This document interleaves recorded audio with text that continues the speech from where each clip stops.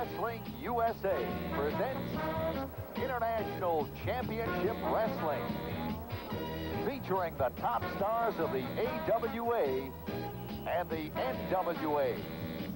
Place to be Nation Wrestling. Hello, I am Sean Kidd, and welcome you to a brand new podcast that might be called a vanity project, but not so much a vanity project. It's more like something that I've wanted to do or something that I've thought about as time has gone on. But it's been kind of made easy for me a little bit here because, full disclosure, for those that know me or don't know me, I do travel a lot. And in those travels, I spend a lot of time in hotel rooms. I'm in airports and things like that. And one of the things I really like to do in that is I watch a lot of wrestling.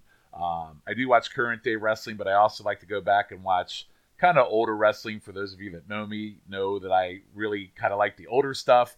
Obviously, I host a podcast on Crockett Wrestling as it is.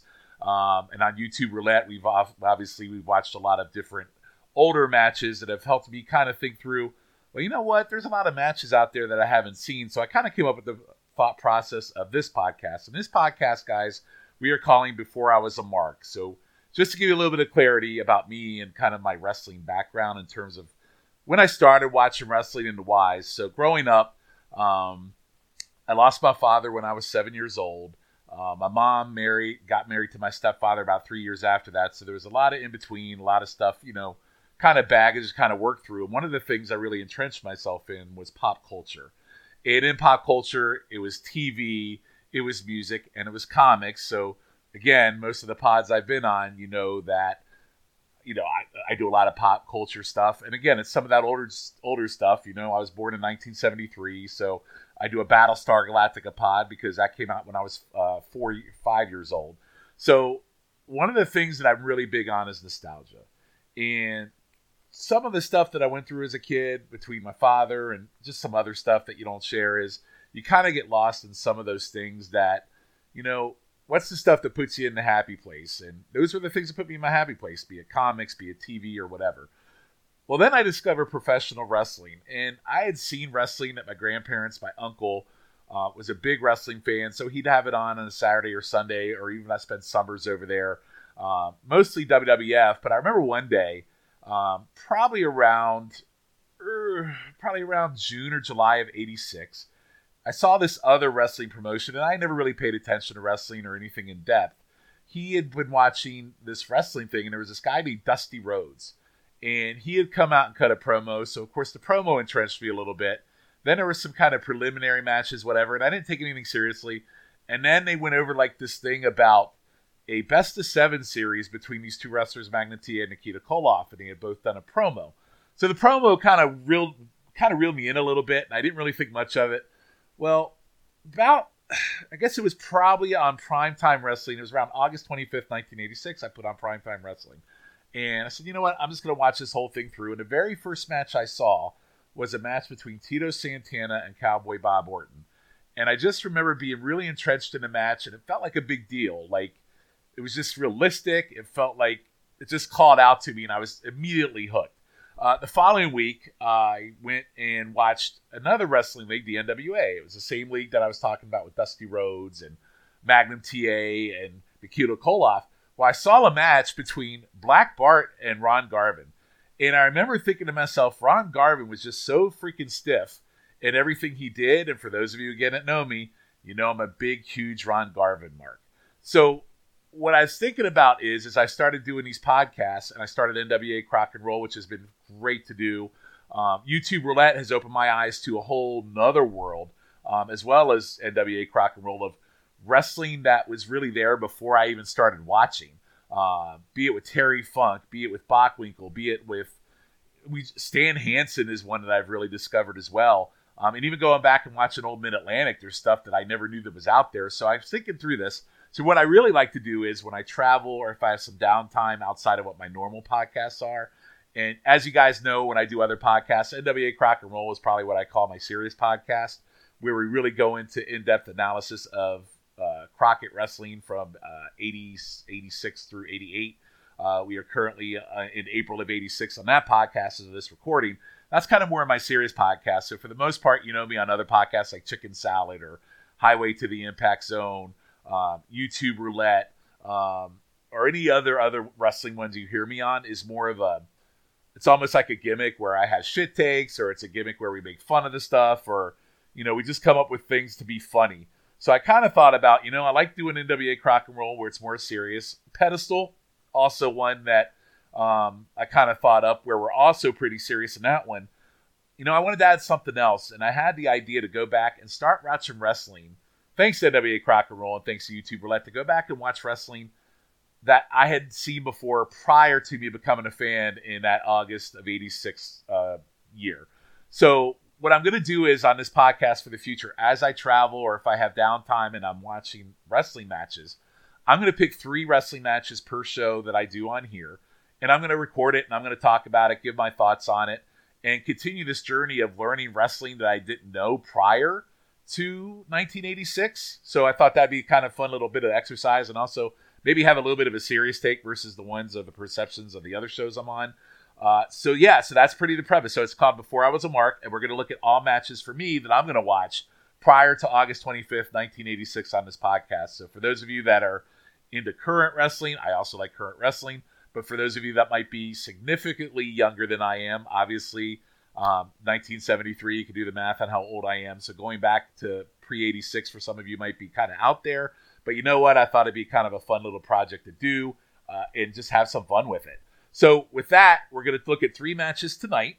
And as I do these matches, I'll give you a little bit of history or a little bit of context about the matches or the wrestlers or the time period of what's going on with them. So the first match I'm going to watch tonight is Nick Bockwinkel defending his AWA title versus Terry Funk.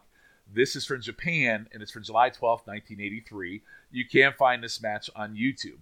So Nick Bockwinkel, obviously, most people know who he is. Very well-known AWA World Champion. One of the things I really like about Nick Bockwinkel is the first time I went back and saw him, very, almost like a George Washington type character, just kind of regal, kind of arrogant, but he just, for some reason, he reminded me of George Washington. So the first time I watched a match with him, obviously, I think I was on ESPN when they were on daily on ESPN, and I forget who he was taking on, but his first time I saw him, didn't think much of him because I was a young kid and he looked like one of those older generation wrestlers. So for one of you guys that might be a little younger now that make fun of the older wrestlers, that's kind of how I was in 1986 with Nick Bockwinkel. Terry Funk, on the other hand, I have discovered Terry Funk greatly. I mean, I knew of Terry Funk. He was in, I know he was very much in wrestling when I started watching. I know he was in the WWF. He was in some of the Saturday Night's Main Event. He wasn't there for that long. My most Terry Funk that I was familiar with was when he feuded with Ric Flair in 1989, which is one of my favorite matches of all time. Actually, 2 of the favorite matches from the Bash and from the Clash of the Champions, the I Quit match. But that's really what I knew with Terry Funk in 1989. I didn't know anything prior to that. And through YouTube Roulette that I've been doing with a lot of, with Jacob Williams and Logan and Matt and Scott Shiflett, I've discovered a whole lot of Terry Funk and a whole lot of Japan. So I thought it'd be kind of cool to go back and watch this match. And this is kind of a cool little thing to watch. So I'll do a little bit of recap here, and then I'll give my thoughts on the match.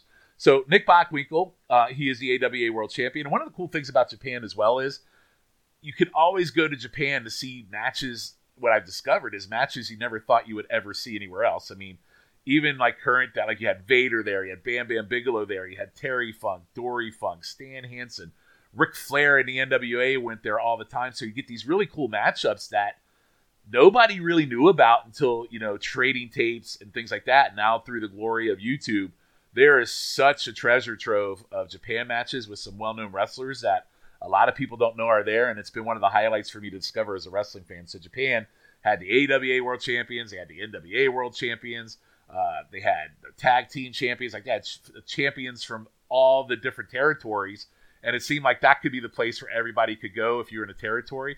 Japan was kind of like that central place where you could go and get these matchups. Like on NWA Crock and Roll, we covered a match between Rick Martel and Ric Flair.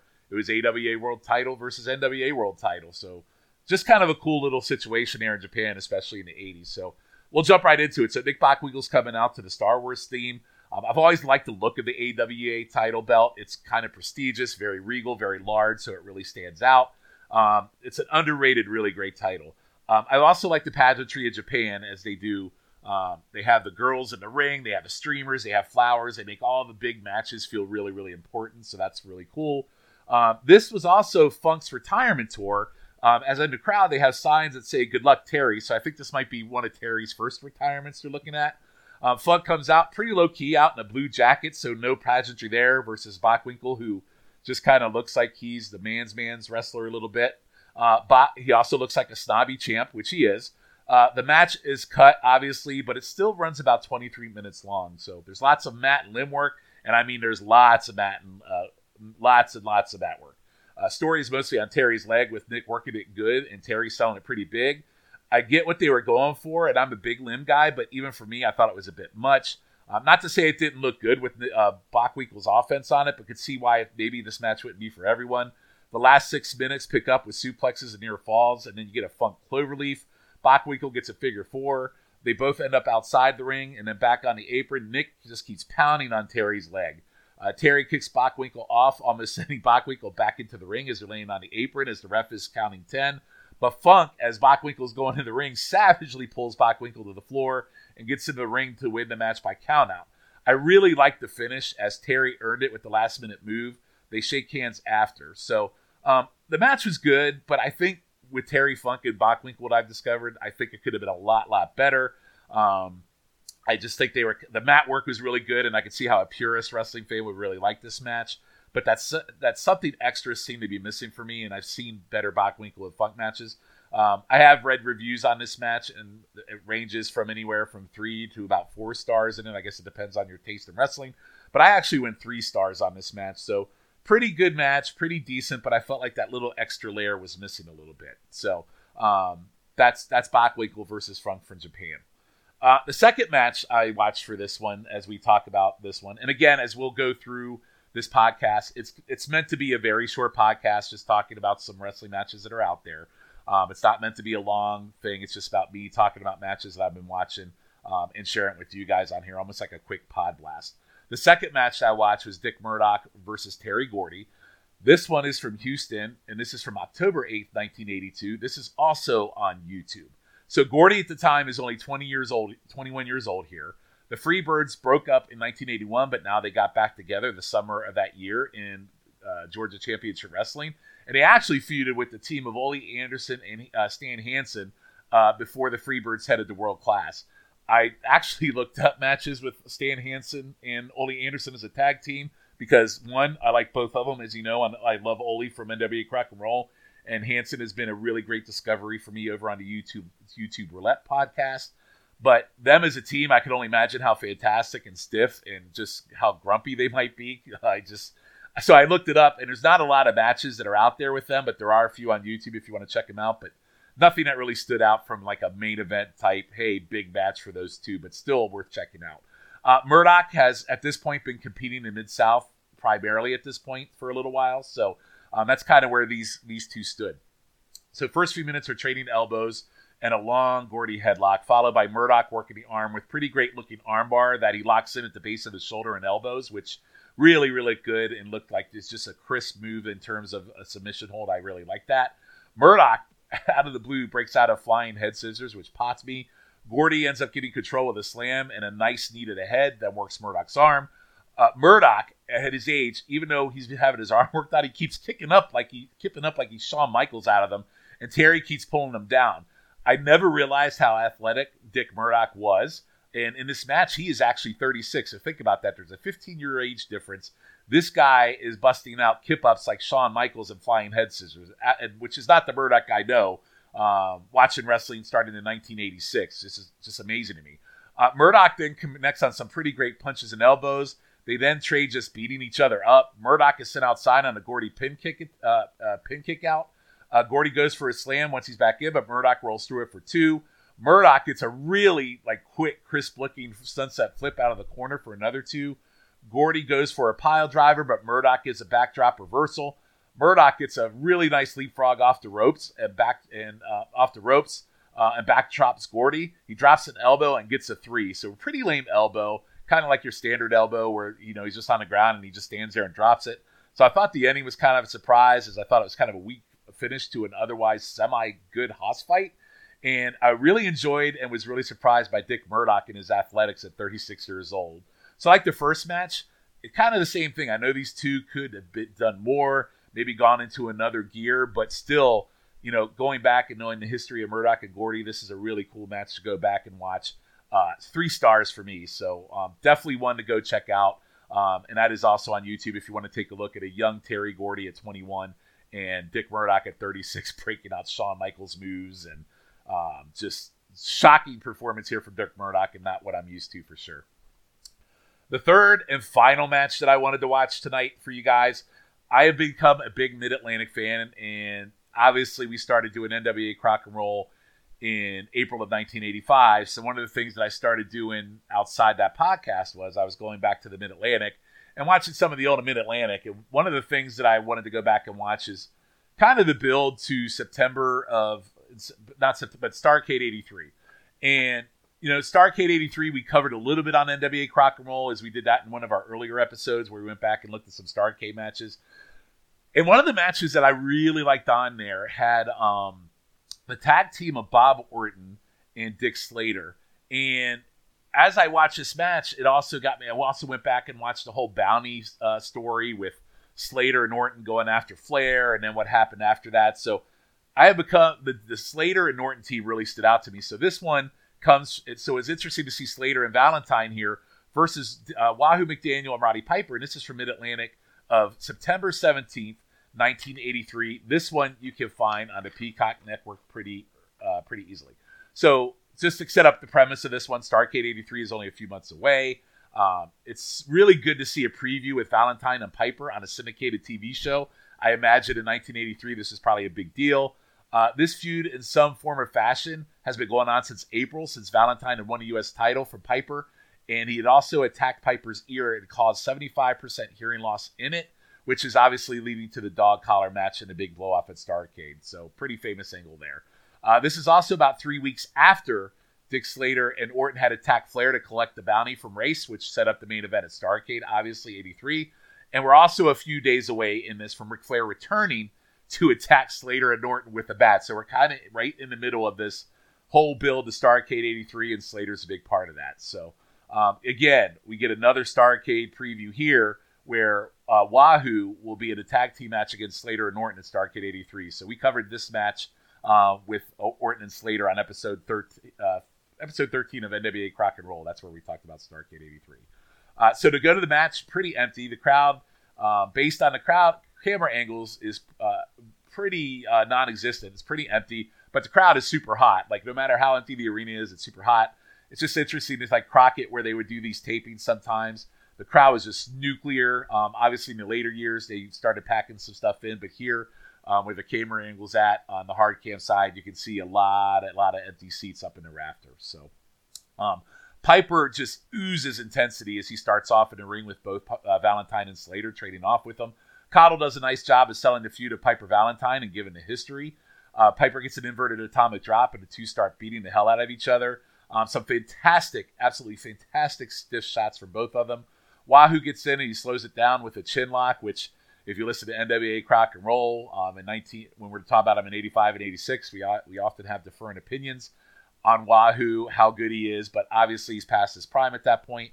But to see him do a chin lock is not out of the norm for us, so this was not surprising. Then he and Valentine just chop and punch each other. Again, just super, super stiff stuff. Slater tags in and gives some stiff elbows to Wahoo. Then they start stiffing the hell out of each other. Like, this just seems like a full-on brawl where they're just not pulling any punches on each other at all. Piper and Valentine get back in, and Valentine gets a long sleeper that Piper fights out of.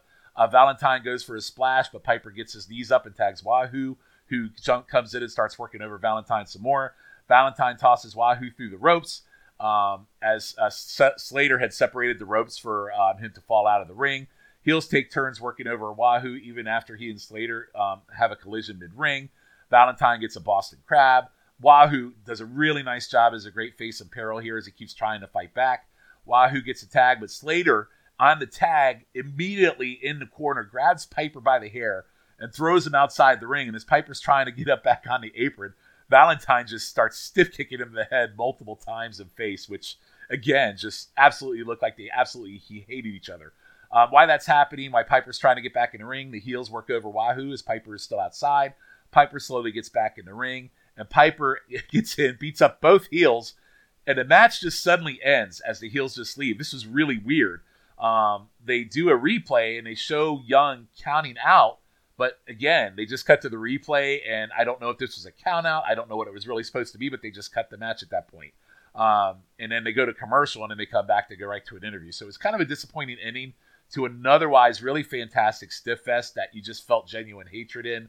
All four played their parts well. I love the heel teamwork. Roddy as a super babyface was awesome. Slater, I think, in my watches as I do this, I think he's very unappreciative of what I've watched in him in the last few years.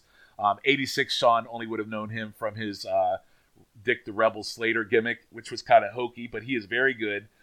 Even with this terrible ending, I would go 3.25 on this. This match was great.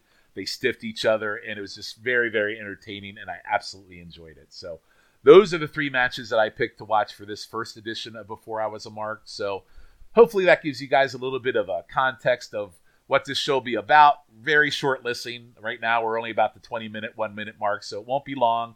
It'll just be something as I do, as I randomly watch matches. I'll pick three, and then I'll just record it, and I'll just pick some time to think about it. So that actually ends episode 1. So you can find me on numerous podcasts on the Place to Be Nation Wrestling Network. I've already talked about it. You can find me over on the Pop feed, where we have Pop Goes to the Couch, where we do a lot of Marvel recaps or TV show recaps of me, Andrew Atherton, Tim Capel, and Scott Shiflett.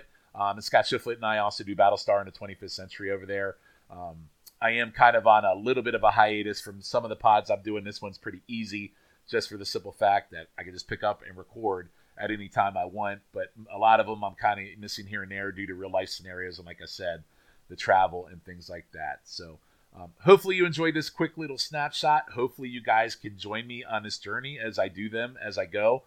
Really no set schedule, but hopefully I can get a few of these in as I go forward, and kind of share with you some serious thoughts on some of these matches. And hopefully you guys could go back and watch some of these matches as well. So again, the first two matches we talked about tonight, they are both on YouTube.